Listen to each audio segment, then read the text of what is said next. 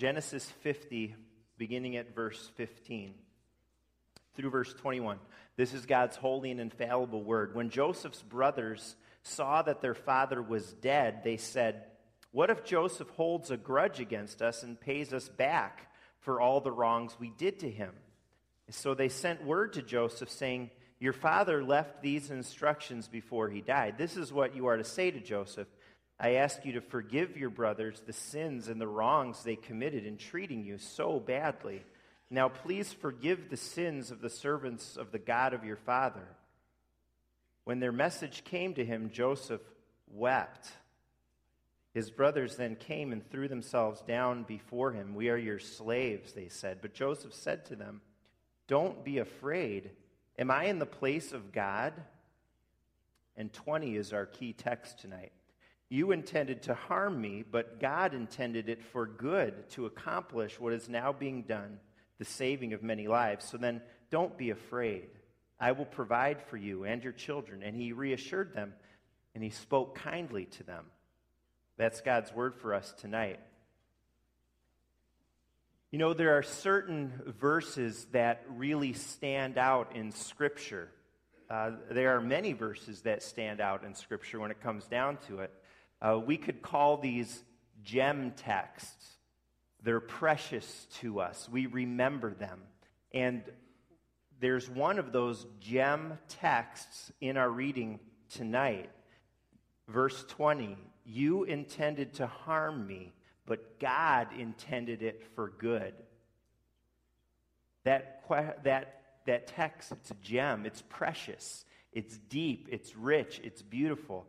And it also happens to summarize, I believe, what God's word is telling us in the life of Joseph. We're in Genesis 50. We first read about Joseph back in Genesis 35. And then his account runs through Genesis 50. That's 15 chapters. That's a lot of verses in Scripture on Joseph. His life is very interesting. It's very exciting. And it's there for us to learn something about God from. It's there to teach us about how we can live life before God. It's about living life in faith. You meant it for evil. God meant it for good. The Joseph narrative, the Joseph stories tell us especially this. They tell us how to live when our circumstances are lousy. These verses, these chapters tell us how to live when people don't treat us right. These verses show us how to respond when life deals you a bad hand, when life gives you a raw deal, because it will. Life will. No one has a charmed life in the sense that life brings its struggles. People can treat you badly. You may know people. You may look at people around you, and it's probably people you don't know very well, and you might think they have a charmed life. You might think of so-and-so. Nothing's ever gone wrong for them. But you know what? That's not true. As we've talked about before, every house has its cross. And that's not going to end until heaven. And you know what? We're not there yet. We're not in heaven. We're still on a journey. We're in the pilgrimage. What the Joseph stories have for us, though, are 3 ways to respond when life deals you that bad hand. To keep talking about cards, if this helps you, there are 3 aces that you have up your sleeve to play in life. 3 aces that, in fact, every single child of God has. And that's what I want to take a little bit closer look at tonight. How do you live when life deals you a bad hand? 1, first of all, you do this. You play this card. You remain faithful. You remain faithful. You stay faithful and obedient to God no matter where He has put you. This is especially evident in Genesis chapter 39. where we find Joseph in Potiphar's house. Joseph went from actually a pretty charmed life, for a while at least, of being the favorite son of Jacob and getting preferential treatment from his dad and from the family. He went from that sort of charmed life where everything was going his way to his brothers angrily seizing him, tossing him in an old well, and then selling him as a slave. It's very hard to imagine that, siblings doing that, but that's what happened to Joseph. He was taken down south to Egypt and sold to Potiphar. And Potiphar was an official, a high official in Pharaoh's court, and Pharaoh was the king and leader of Egypt. So in Genesis 39, all that stuff had happened with Joseph and his brothers, and then we find in that chapter Joseph living in this wretched situation as a slave. From being the best person, the golden child in his house in Canaan, to a slave to someone. But yet he thrives even in this situation. He thrives. And it's because he chooses to live still, even here, as God's word calls him to live. And God's word calls us to faithful living wherever God has put us in all areas of our life. And there are a couple big areas of life here that we see faithfulness in Joseph. Even as a slave, Joseph was faithful in his work. We read that he was put in charge in pretty quick order over all of Potiphar's household. Potiphar entrusted Joseph with everything he had. The Bible says that with Joseph in charge, Potiphar didn't have to concern himself with anything. And God's word, in particular, the 8th commandment, which says, do not steal, calls people to be faithful workers. And Joseph knew that God called him to that. Faithful employees. We give it 110%. We do not steal time from our employers as believers by slacking off. Christians are called to be the best workers out there. Why? Because we remain faithful. We are called to be faithful wherever God has put us. If there ever was a situation not to be faithful or to slack off in obedience to God, wouldn't it be this one? Wouldn't it be Joseph's? Wouldn't you be tempted to? I'm not even sure we would blame Joseph for being sad and troubled and all down about his situation, and as a result, kind of doing a halfway job. But he didn't do that. He didn't let his situation impact God's call for him to be faithful in his work. And God calls us to be faithful workers too, whether it's me and others on staff here at church, whether you're a teacher, whether you're a salesman, whether you're a homemaker, whether you're a tradesperson. God's word calls us also to be faithful, and we see it very clearly in that chapter, Genesis 39. God's word calls us to be faithful sexually, whether we're married or single. And that's the 7th commandment. In Genesis 39, it's very clear Joseph is faithful that way too. Potiphar's wife wanted to be with him in a way that God says only husbands and wives may be together.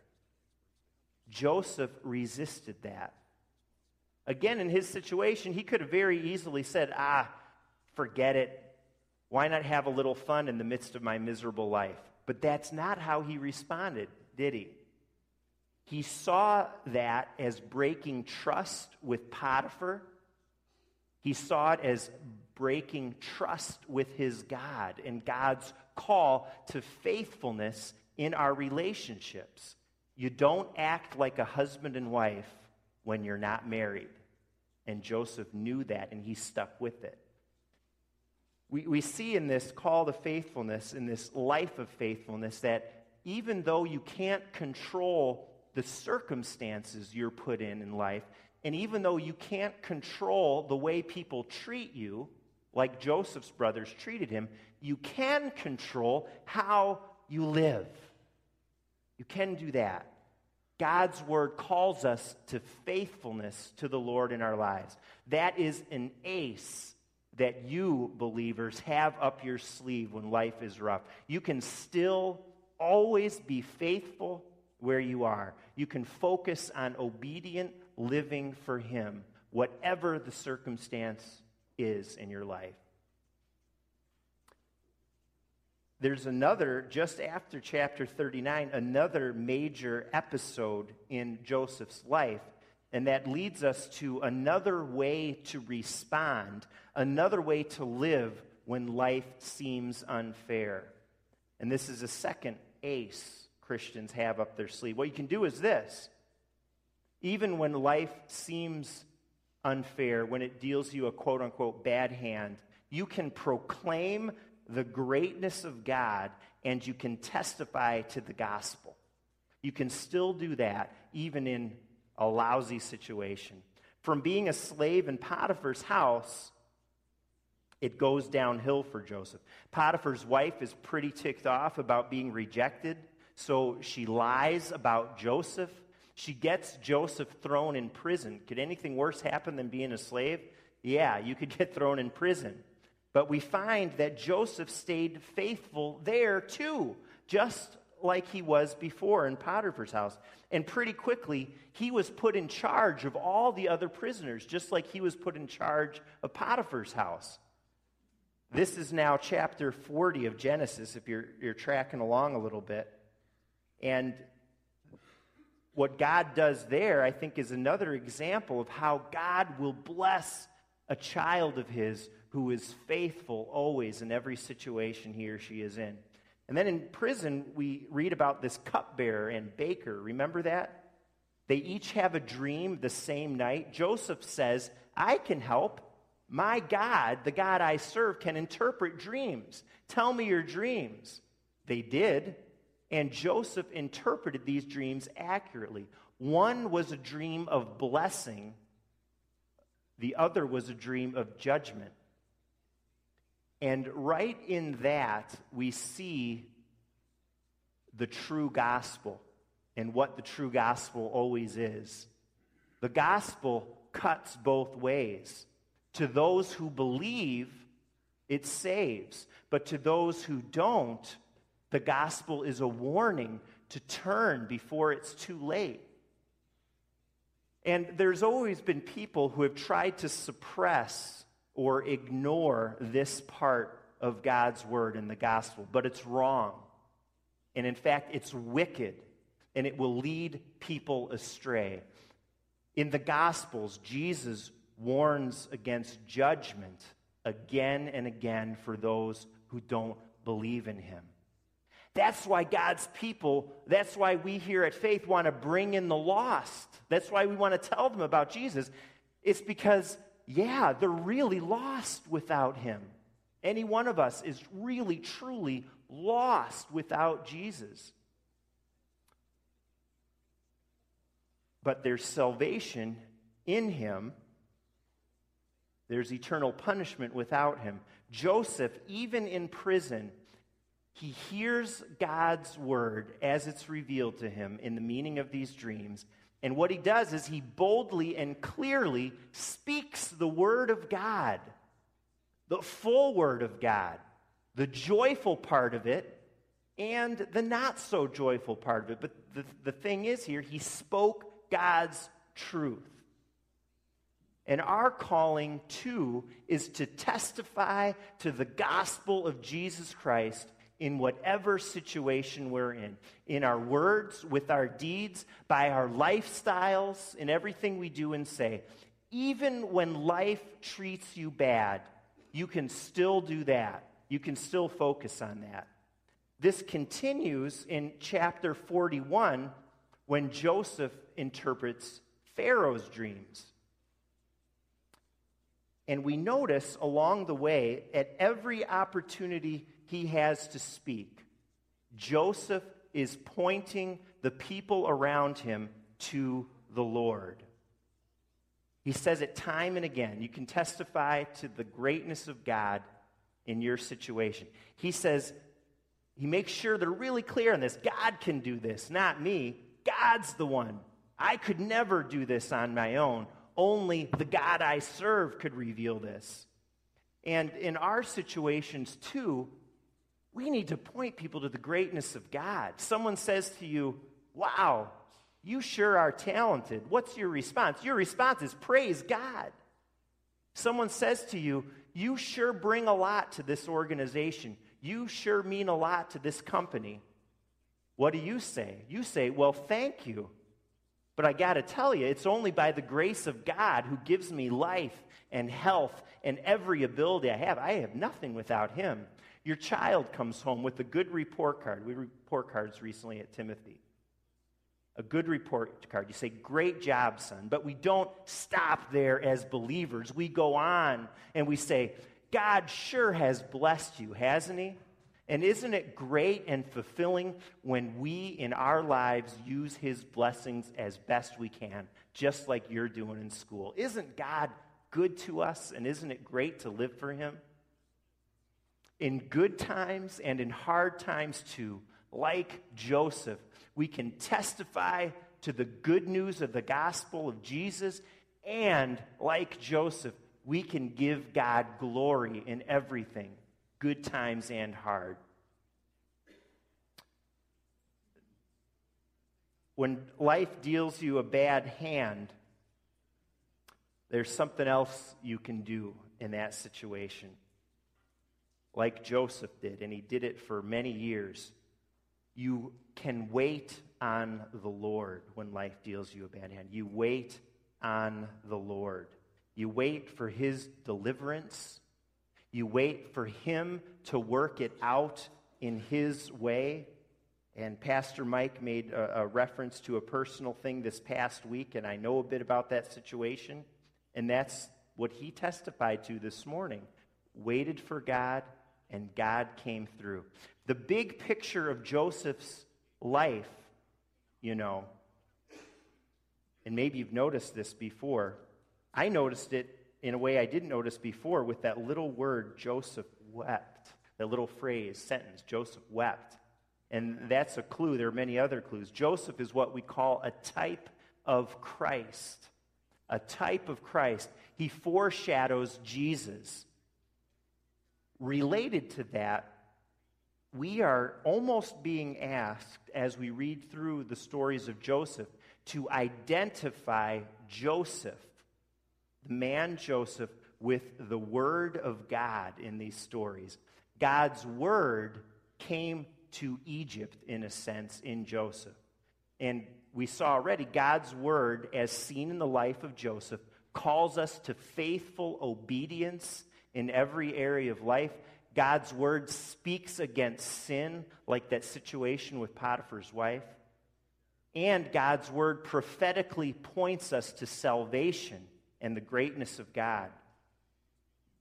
The Bible tells us that Jesus is God's Word in the flesh. And Joseph is pointing us ahead to him. Like Joseph, Jesus was humbled in his life. Joseph went through humiliation. He was put in that well. He was sold into slavery. He was put in prison. Jesus, we talk about Jesus' humiliation too. Jesus was humbled by being born into this world, by living a life of pain and suffering all the way to the cross. And then we think, as we're being pointed ahead to Jesus, we think of that humiliation of Jesus and that suffering on the cross. And then we think about Joseph. And you think about your life. I think about mine. You think about the raw deals that you've been dealt, the bad hands you've been dealt. And then you look at Jesus and you have to say, it looks like the worst hand being dealt to someone in the history of the entire world. Jesus, the only one of us innocent of any wrongdoing at all. And we're all sinners. We're all born in sin and we sin. It looks like Jesus was dealt the worst hand in all of human history by Pilate, by his own people, by the hands of sinful men. But what did that quote-unquote bad hand turn out to be? What looked like the worst hand in human history turned out to be the greatest thing that the world has ever known or will ever see. Salvation in him. From humiliation, both Joseph and Jesus were exalted and lifted up. God exalted Jesus after that time of humiliation. He was raised from the dead. He ascended into heaven. He's seated now at the right hand of God. He reigns on high. After Joseph successfully interpreted Pharaoh's dreams, we read in Genesis 41 that he was exalted. He was lifted up by Pharaoh. He was put in charge of Egypt, dressed in robes. He became the king's right-hand man. Pharaoh said to Joseph, "Without your word, no one in all of Egypt may lift a hand or a foot." We read that Joseph then was given this name, Zaphanath-Paneah. Zaphanath-Paneah. You know what that Egyptian name means? It means Redeemer of the world and Preserver of life. He was given a daughter of a priest for a wife. That apparently was a pretty good thing in those days. Because of that, he was accepted into the highest circles. He had 2 sons. One was Manasseh. Manasseh means God has made me forget all my hardship. The other son was Ephraim, and Ephraim means double fruitfulness. All of that points us to Jesus, the Redeemer, the Savior of the world. Joseph was treated unfairly and poorly by his brothers, but Joseph did not try to take care of the situation on his own. He waited on the Lord in his life. He was patient. Joseph knew that God would work it out. I'm sure sitting in that well, he had no idea how any good could ever come of this. I'm sure when he was sitting in that prison, he wondered many a night. But the fact is that he lived in faith and trust, and he knew that God would work things out in his life. God is watching over his children. You can wait on him and trust in him. He's dependable. He's faithful. God's word calls us to wait for his time. Wait for his way. Calm down. When life treats you bad, when someone treats you bad, you don't have to get all in a tither. You don't have to get back at people. You don't have to try to prop yourself up and make yourself look better and more important in front of other people. God takes care of his own. All who have suffered will be lifted up. When we belong to Jesus, we will be raised and exalted with him too. And in the meantime, remain faithful in every area of your life.